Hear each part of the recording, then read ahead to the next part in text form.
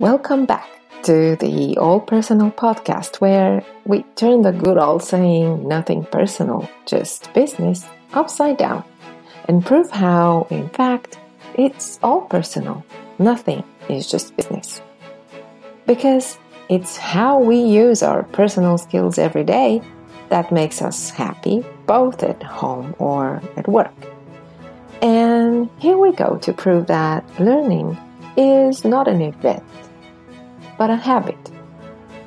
My guest today is Ronan Leonard, and I have so many things to say about him, I'm not sure what to start with. The first thing I was impressed with is that he was just 23 when he helped rescue passengers and fellow staff. Hear me out.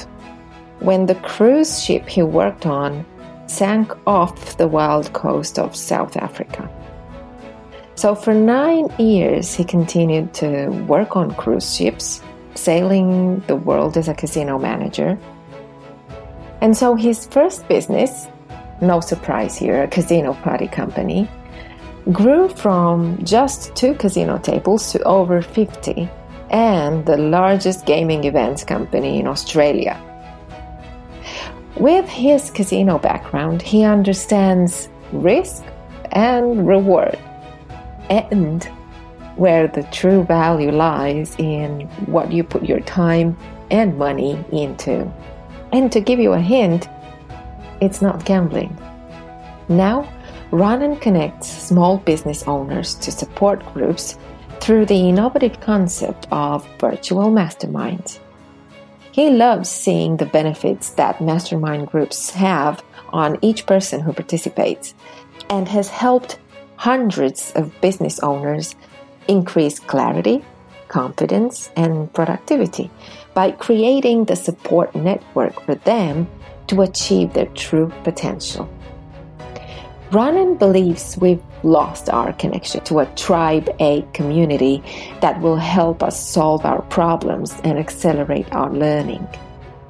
He believes that there is more value in making real peer-to-peer connections than paying external contractors who have no vested interest in our success. Passionate about helping others, he is committed to giving away 1 in 6 spots on the platform to social enterprises and entrepreneurs from developing countries to create a truly global community.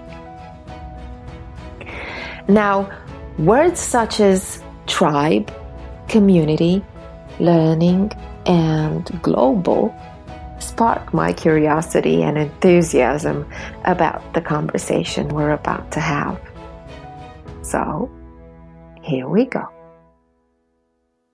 Ronan, it's so great to have you here, and thank you for accepting to be on this podcast today. My pleasure. I love meeting people and talking to people, so it's an absolute pleasure for me to be on your show today. That's so great to hear. Okay, because, I was reading your bio and all of the things that you already did, and I wanted to ask you, what's been your journey so far? So how did you get to do what you're doing now? Well, it's a good question. I actually never had any kind of set plan or career at all. All I really did was move away from things I didn't like doing and just move towards things which were fun. And sometimes that was to my detriment, but I think overall I wouldn't change anything, and I've had a very sort of balanced life. So several times I was at jobs where I just went, this isn't working for me. I quit within sort of 2-3 days. I'd left the position. One of them I had so much holiday that I could quit. Because the first time I used to work in London, and all these travelers were working and then going away to the Beer Fest or going to Asia and coming back. And I asked for 3 months unpaid leave, and my boss turned around to me and said, actually, you're a really good worker. We can't afford to give you 3 months off. Whereas the other guy there that doesn't do any work, we'd give him 3 months off. So I was being punished for being a good worker. And I said, right, I quit. Literally 2 days later, right. I quit. I had 30 days annual leave all saved up because I had no holidays. And I just packed the bags up and bought a round the world ticket. Okay. And where did that ticket take you? It took me all around the world. I went through Asia, I went to Australia, the US, and then back to the UK. And it was just a really good, I suppose, key lesson that I took, that if you don't like something, work on it to change it. It might not be as immediate, but look around and say, this isn't for me. I did the same a couple of years before that. I worked for the government in the UK, and I looked around at the people in the office there, and they all just complained about everything, and they had no ambition. And I looked around, I thought, this is me in 10 years time, just shoot me. So again, I had this epiphany, well, this isn't me. I either leave now, or you become ingrained in that paycheck or that philosophy or all those people around you. And I just said, this is not for me. And I distinctly remember saying, I'm done, I've got to get out of here. Okay, wow, that's interesting. So you thought this is not for me. This is just a paycheck. And so how did you decide what was for you? What took you towards who you really were? Well, I had a monumental near-death experience in my life a couple of years later. So after I'd bought a round-the-world ticket, I got a job working on cruise ships. Sounded like a dream job, getting paid to travel the world. I was one of the lowest paid people. I worked on the gift shop, and I'd only been on the ship 6 weeks, and we were off the coast of South Africa in the middle of the winter, and huge storm, 60-foot swells, 100-mile, 160-kilometer-hour winds, and in the middle of the night, the ship lost all its power and the lights. And what subsequently happened was that the officers and crew never told us the ship was sinking. Oh my God. So we sort of found out sort of secondhand, all the procedures that are supposed to be in place weren't followed. We were sort of told something was going wrong. And then when we filled the first lifeboat with women and children on the one side, on the other side, all the officers, or most of the officers and most of the crew left and abandoned us to our fate. So it left me working in the gift shop, the cruise director, and a couple of musicians and a few of the entertainers to help load the rest of the boats, man the bridge, do the radar, do this sort of Mayday stuff, all the stuff that we just weren't trained for. So that was just a really key lesson that for me, I didn't panic. I helped. I had a lot of fun, actually. It was, although it sounds like a terrible experience just for me, and I don't know why. Even at the time, there was all these funny things that were happening, and it was surreal. And I didn't panic, and I just sort of mucked in and helped people when helicopters came in the morning, winching people off. And it was just a great experience. So for years, I just told all these funny anecdotes at parties, and I worked on ships for another 8 years after that. But it helped me with my why to sort of figure out what do I like to do, and I like to help people. And it comes naturally. I think it's obviously just sort of an instinct. But I only found it through fortuitous near-death experience. And I think some people just never find their true purpose in life. But if you dig down and you sort of look for it and you look for patterns, I believe you'll sort of find it. And you find that sort of unique genius or what you love to do, and you just nurture it.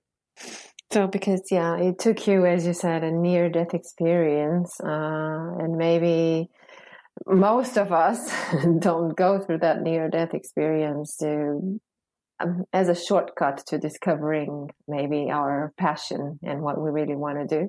But as you say, there are patterns. So if you look at the patterns, you will discover what is for you and what you're made for. Yeah, absolutely. So what was your discovery? You said you wanted to help people. So how do you do this?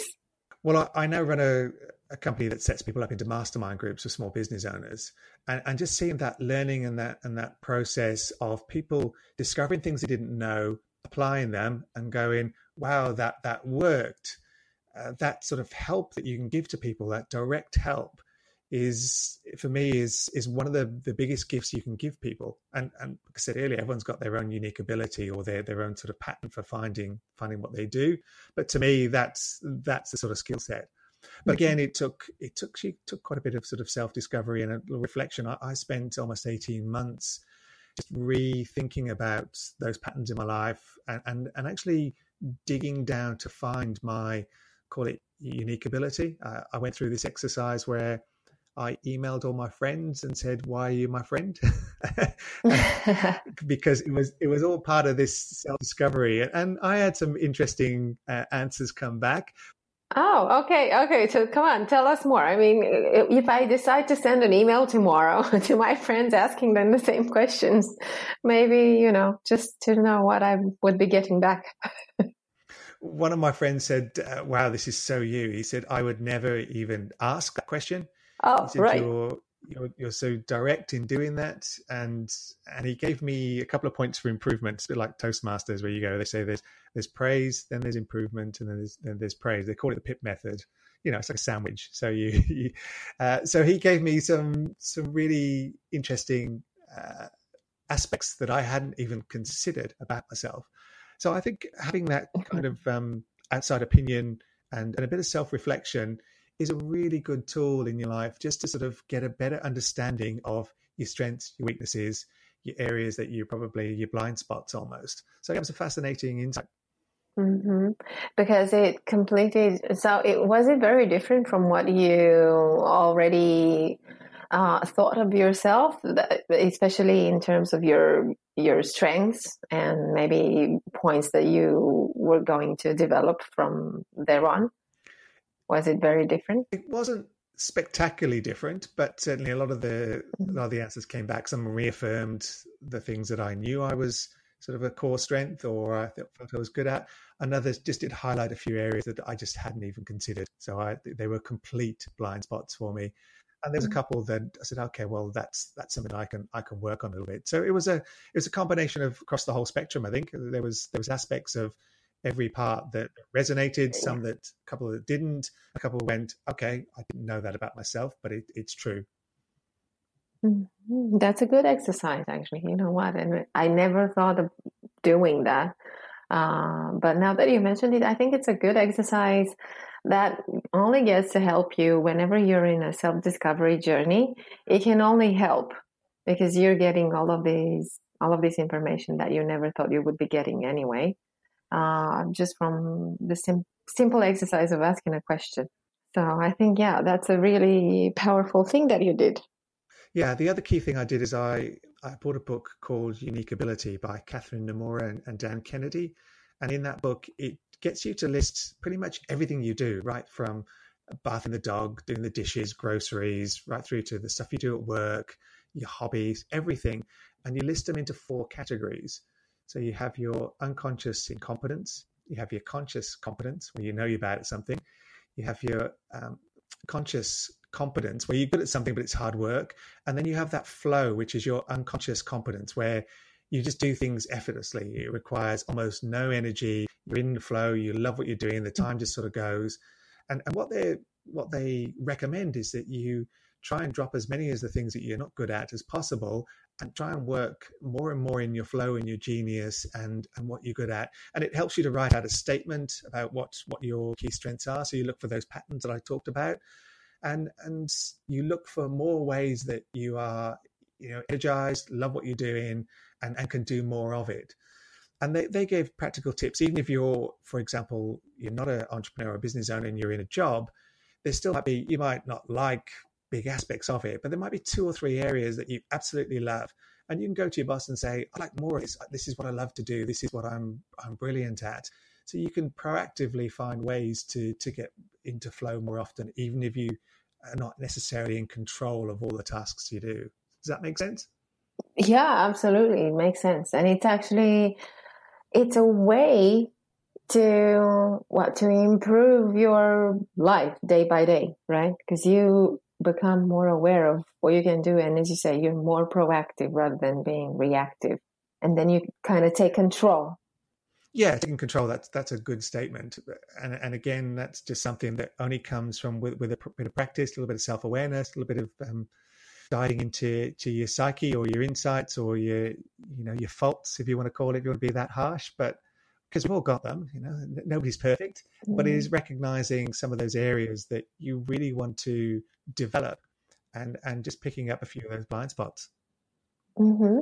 So out of those areas, obviously there were a couple where you were really, where I call them skills muscles. So let's say in this quadrant that you were talking about, there were a couple of strong skills muscles that you had and that you knew about, and then maybe a couple of strong skills muscles that you weren't necessarily aware of, but some of the other people knew about.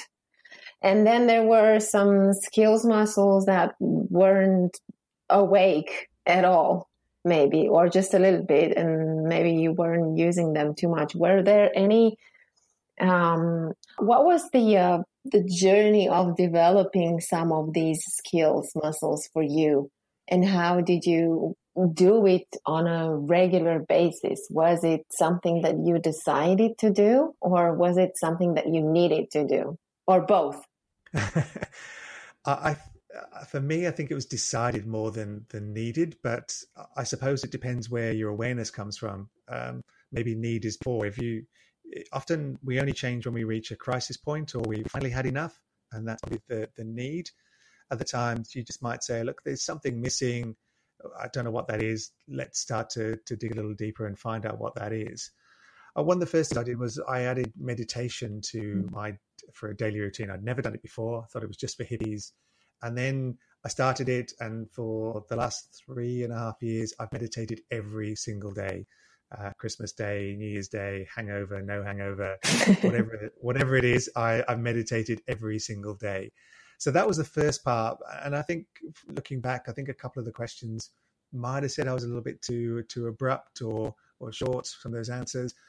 So that was the first one for me. Also, my wife used to say, look, I know it's Monday because you've got Monday-itis. So even though I run my own business, I would come home Monday quite sort of agitated or snappy.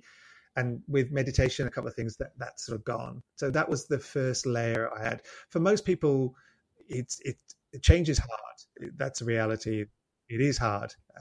So you focus on one thing, what's going to move the needle the most, or what you're most interested in, or what you feel that you can at least tackle. And you can always drop these things. They don't work for you. There's no point meditating every day. It doesn't work for you.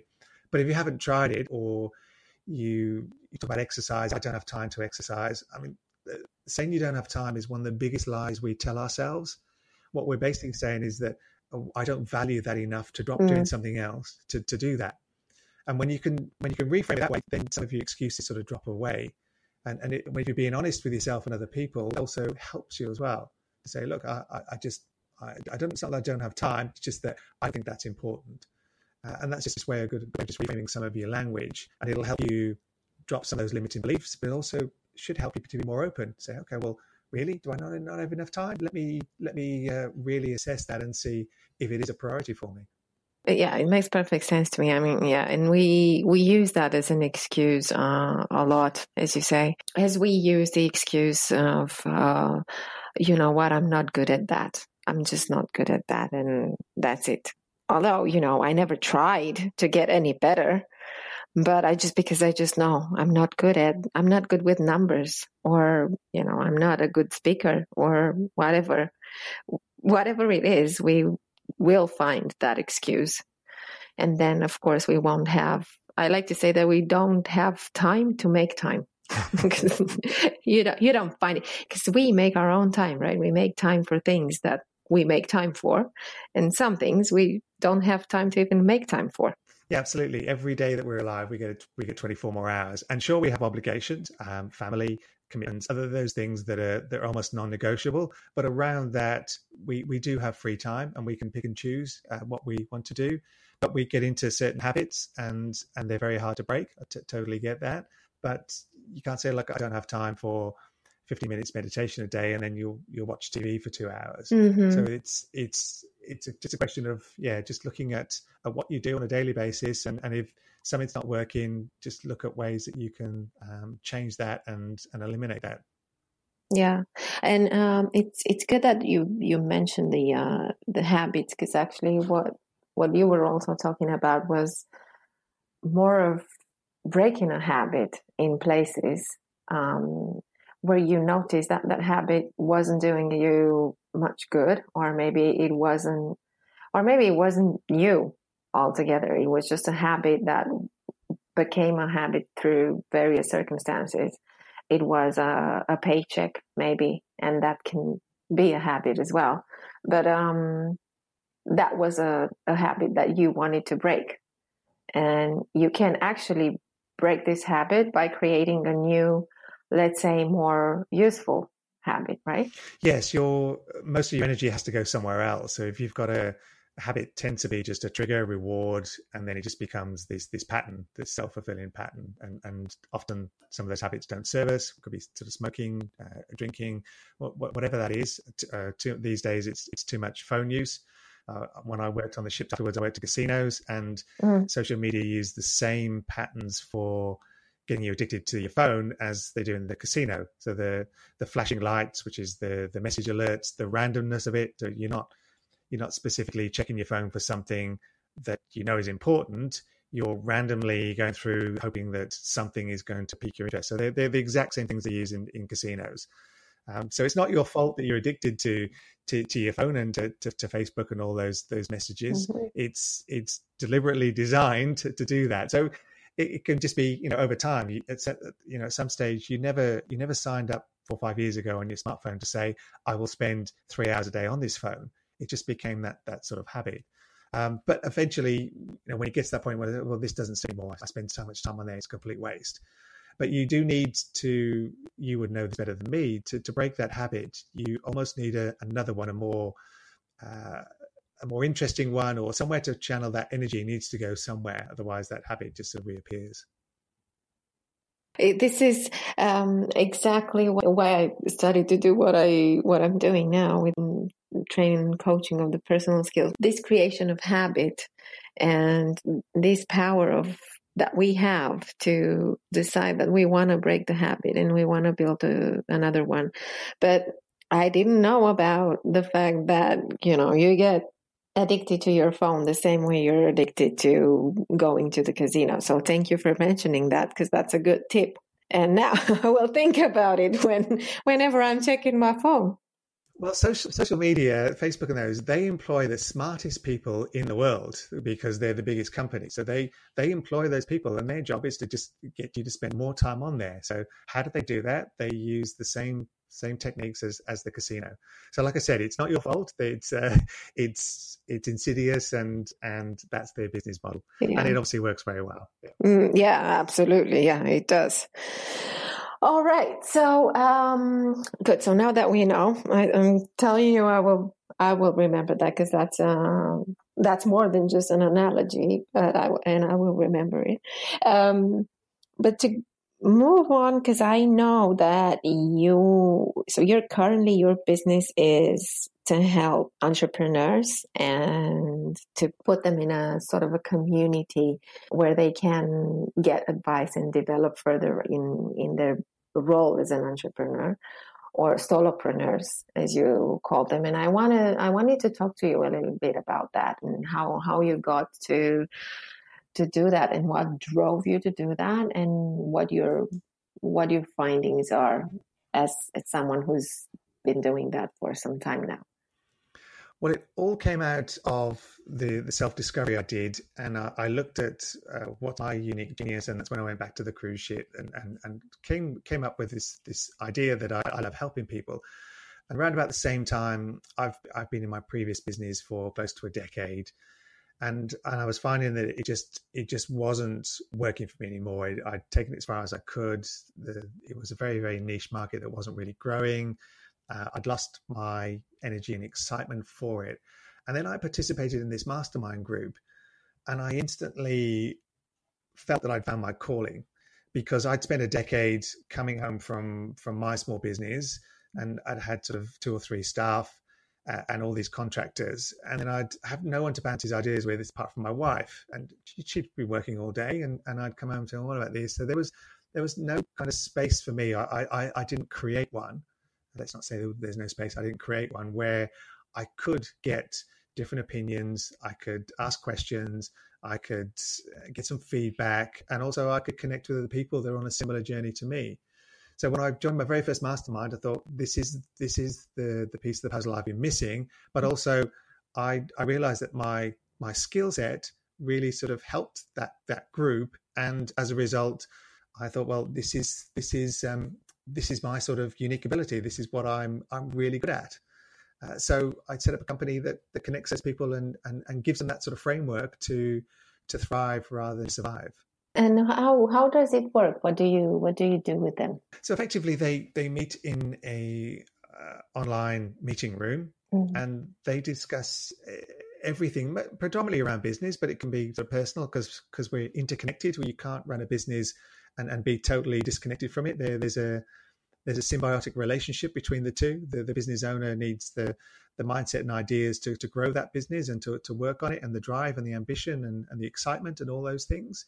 But effectively, we go through some of the productivity habits, goal setting, accountability, advice, feedback with each other. We try and get people to partner up as accountability partners to help each other, and just create that sort of safe space where you can open up and talk about your real business issues. Because if you look online, everybody's winning, everybody's fantastic. You know, the buyers are always amazing. And then you speak to them and go, everyone's got the same fears, frustrations, doubts, and blockages to take their business to that next level. And the ones that are prepared to reach out and say, look, I haven't got it all figured out. You know, do you know how to do Facebook marketing, or any idea what I should do about this? I'm thinking of launching into a new market or a new product, and getting that feedback and advice from people that have predominantly done what you've just done, or could at least give you an impartial advice. Because obviously, if you go to a marketing person about Facebook and say, I'm looking to do Facebook, they'll tell you what they know and their sort of niche, because they're trying to sell to you. Whereas in a mastermind group, people aren't selling to you. They've connected you on that deeper level, and they're able to give you that impartial advice that you really need. So basically, that helps them, in a way, confront their fears, or at least share their fears and realize it's not such a lonely journey as they thought it was. Realize that other people are going through similar things. Yeah, absolutely. I mean, all your desires are on the other side of your fears, and it's only when you really sort of want something and it's higher than your fear factor, will you actually sort of break through and say, okay, enough's enough. I'll overcome my fear. It doesn't matter whether it's public speaking, doesn't matter whether it's learning a new skill, whatever that is. At some stage, that desire has to be stronger than your fear. Otherwise, the fear will keep you back and say, oh, I can't do that. That's not me. I haven't learned that. Like you said earlier, I'm no good at that. Whereas if you say, look, okay, well, that might be the case, but I want to learn and I'm ready to learn. I'm ready to be a little bit vulnerable and be that person that doesn't know initially. And when you have that strong enough desire, you will overcome those fears. Absolutely. What's the biggest fear you conquered? I would probably say some self-doubt. I think we sort of we're programmed from a sort of early age. If you're sort of told you're not very good, or you tell yourself I'm not particularly good, I'm not really that smart, then you can use that framework that you built around yourself, and you can carry that through to your grade. Yeah. So I think for me that was probably the biggest one. And how did you know you conquered it? What did you do? Oh, that one's taken several years and probably is still a work in progress. Oh, so it doesn't work on the spot as a miracle? No, there is no magic wand or secret pill to take. It's just a sort of an ongoing process of looking at how you react to things, what's your mindset look like, have you improved in some small way. And we talked about habits earlier. It's just layering one on top of the other, and that's all it is. Okay, so that one worked for me. I've got a gratitude journal. That's great. What's next? The meditation. What else? Just a couple of small little things, and then I'm trying to just slowly improve, because it's just it's a lifelong skill set to learn. Yeah. And it's, that you mentioned that you've found what works for you. And I think this is an important one, because what we tend to do as well is we look at the things that we haven't done yet. So we have a to-do of things, and some of them we manage to do, some of them are still there on the to-do list. And we look at the to-do list and look at those things that we haven't done yet, instead of looking at the things that we've accomplished so far. and actually looking at what works for me and what's been working for me on a longer period of time gives me maybe a result of, okay, so these things got me from here to there, and I'm good at that. Yes, looking back to see that patterns and that self-reflection really works really well. We often hit this point though where we can't grow anymore. It's in corporate speak, it's called the Peter Principle, where we've all had them, where someone's been promoted above or to their level of incompetence, they call it. So you hit that ceiling where you go, okay, this person was great as a 2IC, but he's now a terrible manager. He's been promoted to that point where he's terrible. But the same happens to us. We reach that point where the habits and the skill sets we have are just are not enough. And sure, we do have that. We're goal-seeking people. Without a goal, it's why most people tend to die when they retire, because they've got no other purpose. So we are supposed to, for whatever reason, I don't know why, but we are goal-setting people. We've got things to attain that we want out of life, and we're striving towards those. So we do need to be mindful of that. But when you mentioned that, yes, you need to look at the skills that sort of got you there. If they're good enough to keep you going, then you keep repeating those and doing that. But if they're not, it's a good idea to look around and saying, okay, well, what's missing? What else can I improve on? Where are the gaps? What's going to take me to my next goal? Yeah, I think it takes a lot of self-awareness, right? And working with yourself and deciding to do that, and deciding to maybe accept the things that you still have to improve.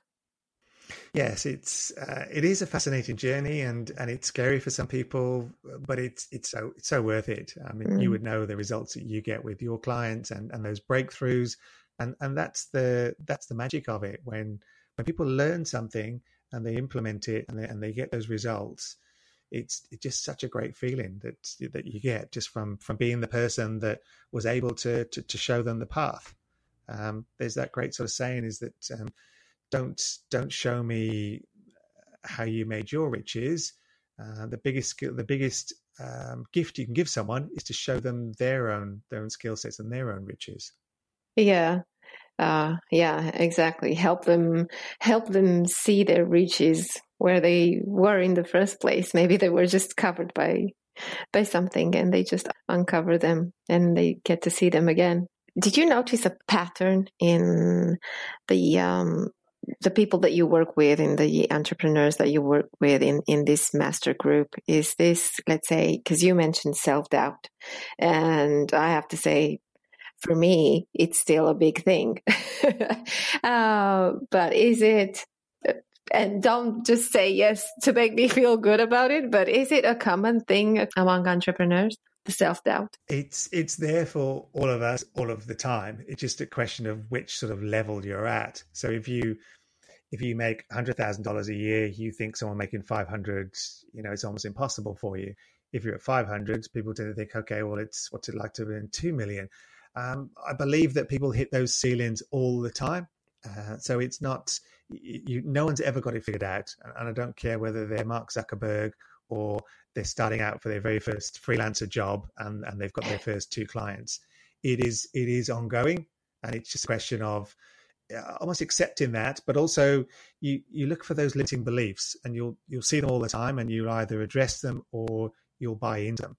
And that limiting belief will come up for everybody, me included. So the reality is, I don't think anybody's got it figured out. And often the most people that you think have got it all figured out, you then find out that it was all a charade. You've only got to look at the recent celebrities, Anthony Bourdain and Kate Spade.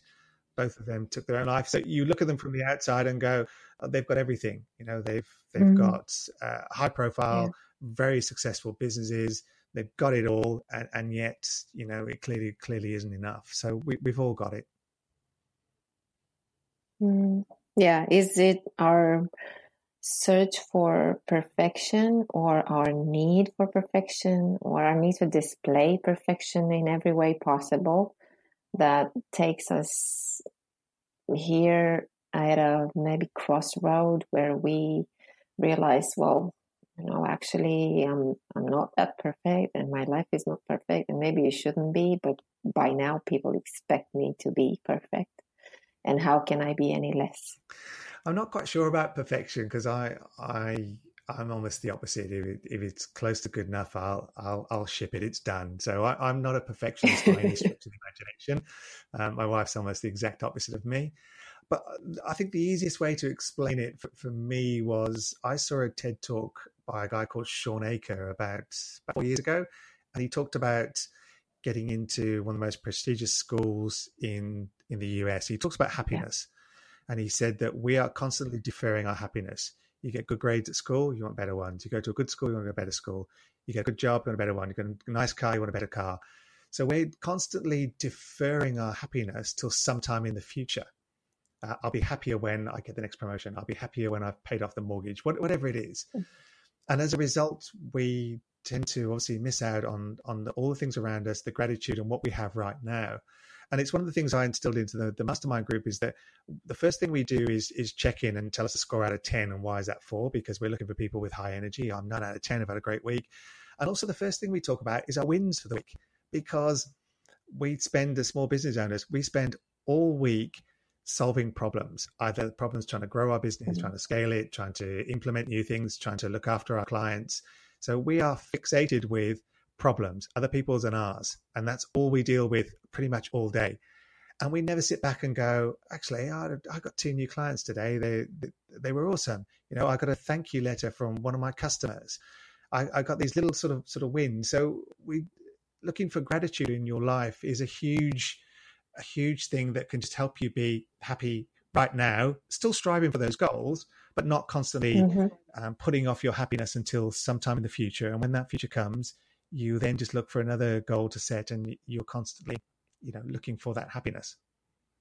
I'm happy that you mentioned gratitude, because the first episode of this podcast is about gratitude. The discussion was going around the same thing, where we think we're going to be happy somewhere in the future, and that prevents us from looking what we have right now that could actually make us happy if only we'd noticed it. Only that we don't, because we look forward. We don't look here now to what's right in front of us. Yeah, well, biologically, we're hardwired to look for bad news. Is what kept us alive when we were evolving, and now it's almost the exact opposite. It doesn't really help us that much. Look, who knows where society's going and the future of mankind? I don't know, but right now it doesn't help us. I stopped watching the news about 4 years ago because a business coach gave me a couple of reasons why, and then I saw Alain de Botton, the philosopher from the UK, talked about there's only 26 different news stories and they just recycle the same ones again and again to look for those patterns.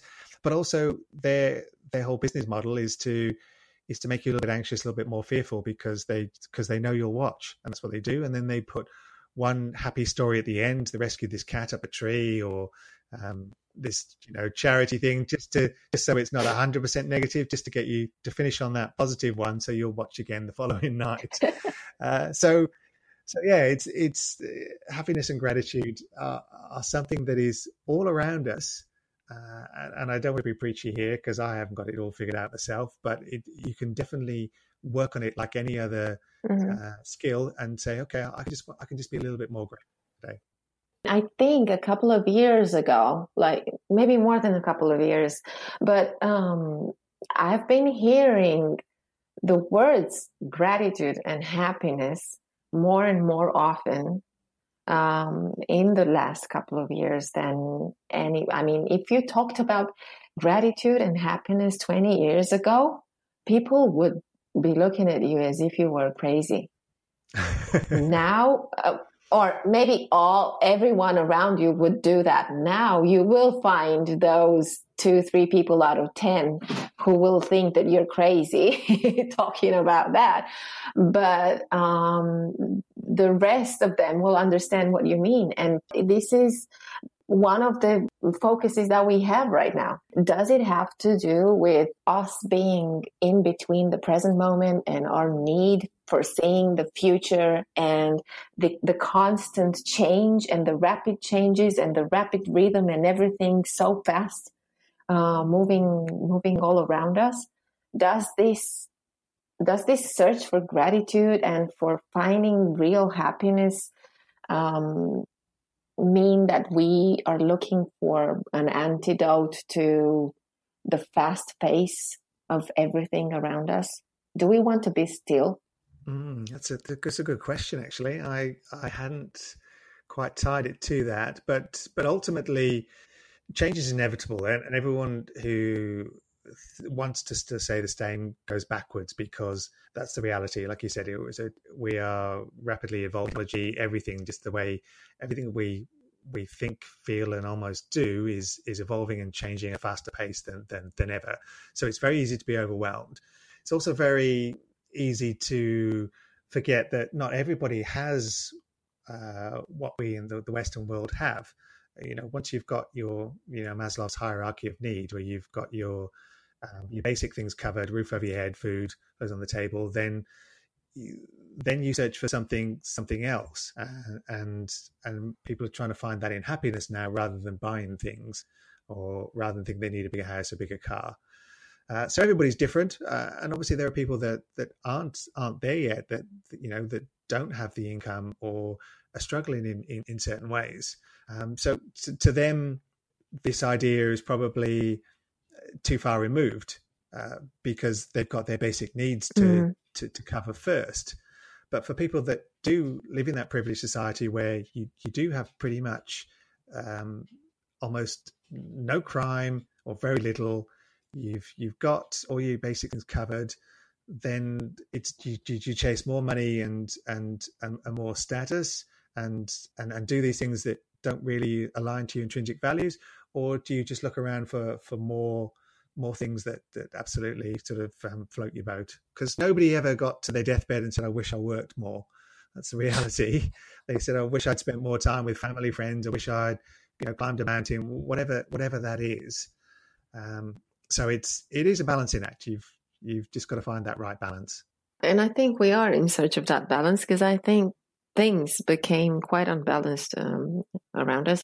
I think people realize that it takes so little to just stop and think about what you have right now, and where you are and what you've done so far and what you've accomplished. It just takes a moment to stop and think about it. Okay, I wanted to ask you a more basic question. Why mastermind guy? Why do you like to see yourself that way? It's a good question. I think I've come to masterminds late in life, and I'm probably one of those people that has become almost a zealot, I suppose. I did spend some time looking at my why. I went through the Simon Sinek formula to work out my business why, but I also spent about 18 months working on my why and my intrinsic values. So for me, it was quite sort of natural. And also, one of the best phrases I ever heard was, you're the average of the 5 people you spend the most time with, by Jim Rohn. And Jim Rohn was a mentor to Jack Canfield and also to Tony Robbins. Mm-hmm. And when I first heard this question or this statement, I thought, well, that sounds a bit rude. That sounds a bit sort of harsh. But then the more I reflected on it, the more I realized it was so true. Smokers hang out together. People who take drugs hang out together. But conversely, people that are inspiring, and there's all these meetups now, people that are like-minded hang around together. So it's really important to have a look at your 5 people that you hang around with and see, are they still inspiring you? Are they supporting you, or are they dragging you down? And we've often got friends from school that we're still friends with, and that's great, providing that you've both grown and you've both still got similar values, and you're still, really good friends, and they're there for you and it's great support. So it's definitely a question of looking around for that. Right. Yeah. But ultimately for me, masterminds are just a great way of connecting to amazing people, hearing what they do, because I learn from them all the time. It's a symbiotic relationship. The best thing about masterminds is that it's not the guru on the hill telling everybody what they should do. It's that collaboration of minds, of everyone coming together and sharing their idea and experience. And that's what I just love about them. Right. It's the power of the tribe you're in, right? Yeah, absolutely. Absolutely. When you get more than two people together and they work on a problem, the outcome will always be better than the smartest person in that group. Always. Mm-hmm. I'll give you an example. I heard this great story of this submarine disappeared, and they got 4 or 5 different experts in to plot what could have happened to it, what could have gone wrong. And when they found it, they were within 200 feet of where the actual submarine was found. And this was a huge, I'm talking, almost 1,000 kilometers radius of where it potentially could have been. Mm-hmm. Now, none of those experts got it right, but they collated all the data from all of them and they plotted something based on the information from everybody in the average. And they were within a couple of 100 meters of that. So it just proves that power of everybody coming together and creating an outcome that is better than the sum of all the individuals. Yeah, it's true. Because I could have this conversation forever, but we've reached the end of it, or we're right before the end of it, and I cannot let it finish before I ask you for one inspiring thought or quote or book or idea that you want to share with our audience today. The book that inspired me the most is called Psycho-Cybernetics by Maxwell Maltz. Mm-hmm. And it's just a way of almost reframing everything you think about yourself. So he was a plastic surgeon in Germany, originally from the US. And this is back in the sort of 30s, 40s, the pioneer of plastic surgery. And then he wrote this book. And as a result, almost every single self-help guru, every sports psychologist have all based all of their work on him. So he's the founding father figure of sports psychology and what it means to almost sort of change yourself. So if anyone's interested in learning more about themselves and about who they think they are and how they change that, then that's the one book I recommend to absolutely everybody. Wow. Yeah. Thank you so much. Yeah. I will put it in the notes for the episode anyway, but, thank you very much for sharing it with us today. And, where do we find you? I'm very active on LinkedIn. Again, I talk about sort of social media, so I try and stay off the ones that have too many sort of distractions. So I'm very active on LinkedIn. I'm just Ronan Leonard, the mastermind guy. My website is accountability.io. So it's a play on words from accountability. So there's an E instead, and the extension is .io. So they're the two best places to find me if you've got any questions, anything I can help you with. I always finish off each mastermind with, is there anything I can help you with? So I'll just share that with the audience as well. Yeah, thank you so much for that. It's a very good question, and right at the end of the conversation. So thank you very much for being here and sharing your thoughts and ideas and being so inspirational today. Thank you, Roxana, for having me on your show. I really appreciate it. And thank you all again for being here on the All Personal podcast. What I'm taking with me today is the fact that yes, usually a near-death experience will make us fast forward our learning journey. What I also realized talking to Ronan is that every day is equally important. That we can decide to make it important, to make it a day that counts for us and everyone around us. A day when we decide to stop putting off our happiness until sometime in the future. And this is, of course, all personal.